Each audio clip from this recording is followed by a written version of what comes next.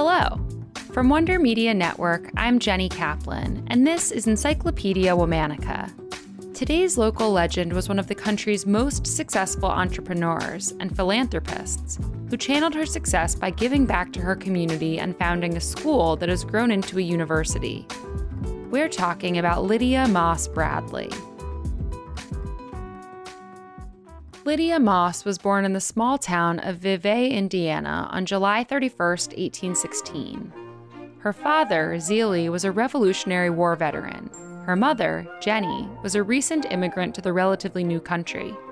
As a teenager, Lydia showed early prowess as an entrepreneur. When her father gave her a horse, she traded it for some logging land and sold the timber to a local sawmill.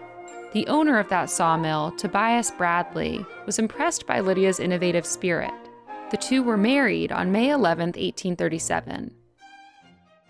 10 years later, the couple moved to Peoria, Illinois.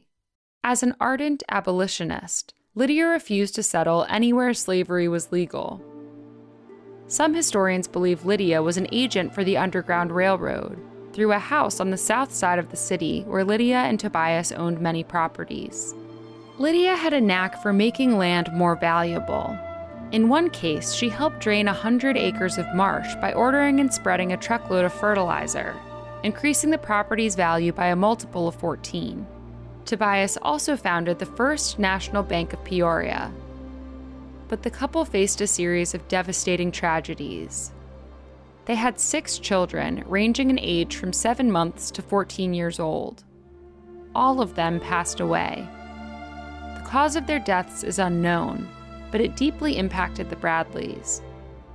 With their great financial success, the couple considered opening an orphanage in Peoria, though they ultimately decided against it. Still, Lydia and Tobias vowed they'd do something big in honor of their children's legacy.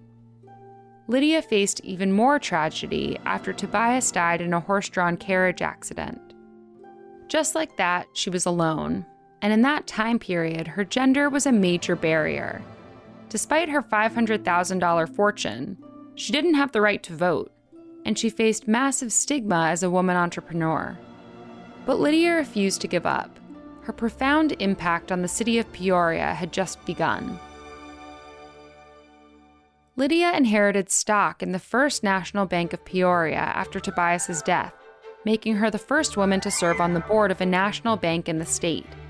She subdivided her properties and began managing rentals across the city. Lydia employed a local business manager named W.W. Hammond, and together they expanded her estate to $2 million by 1897. Lydia was also very philanthropic. She donated 100 acres to the city to establish Laura Bradley Park. She financed the construction of the Bradley Home for Aged Women. When the Home of the Friendless, which offered care and education for children, ran out of money to operate, she gave the organization a rent-free space. She also paid off the mortgage of the Bradley Memorial Church and invested money in the arts. Still, Lydia wanted to do something else significant in honor of her children. After visiting Rose Polytechnic Institute, the idea for Lydia's dream project started to take shape. In 1897, Lydia founded Bradley Polytechnic Institute, a secular and coeducational school. This was the project she chose to carry on the legacy of her husband and children, and she nurtured it accordingly. She created the foundation for what's now Bradley University. Today, Bradley University has over 70,000 alumni. Lydia Moss Bradley passed away on January 16, 1908. She was 91 years old. All month, we're talking about local legends. For more on why we're doing what we're doing, check out our newsletter, Womanica Weekly. Find us on Facebook and Instagram at Encyclopedia Womanica. You can also find me on Twitter at Jenny M. Kaplan.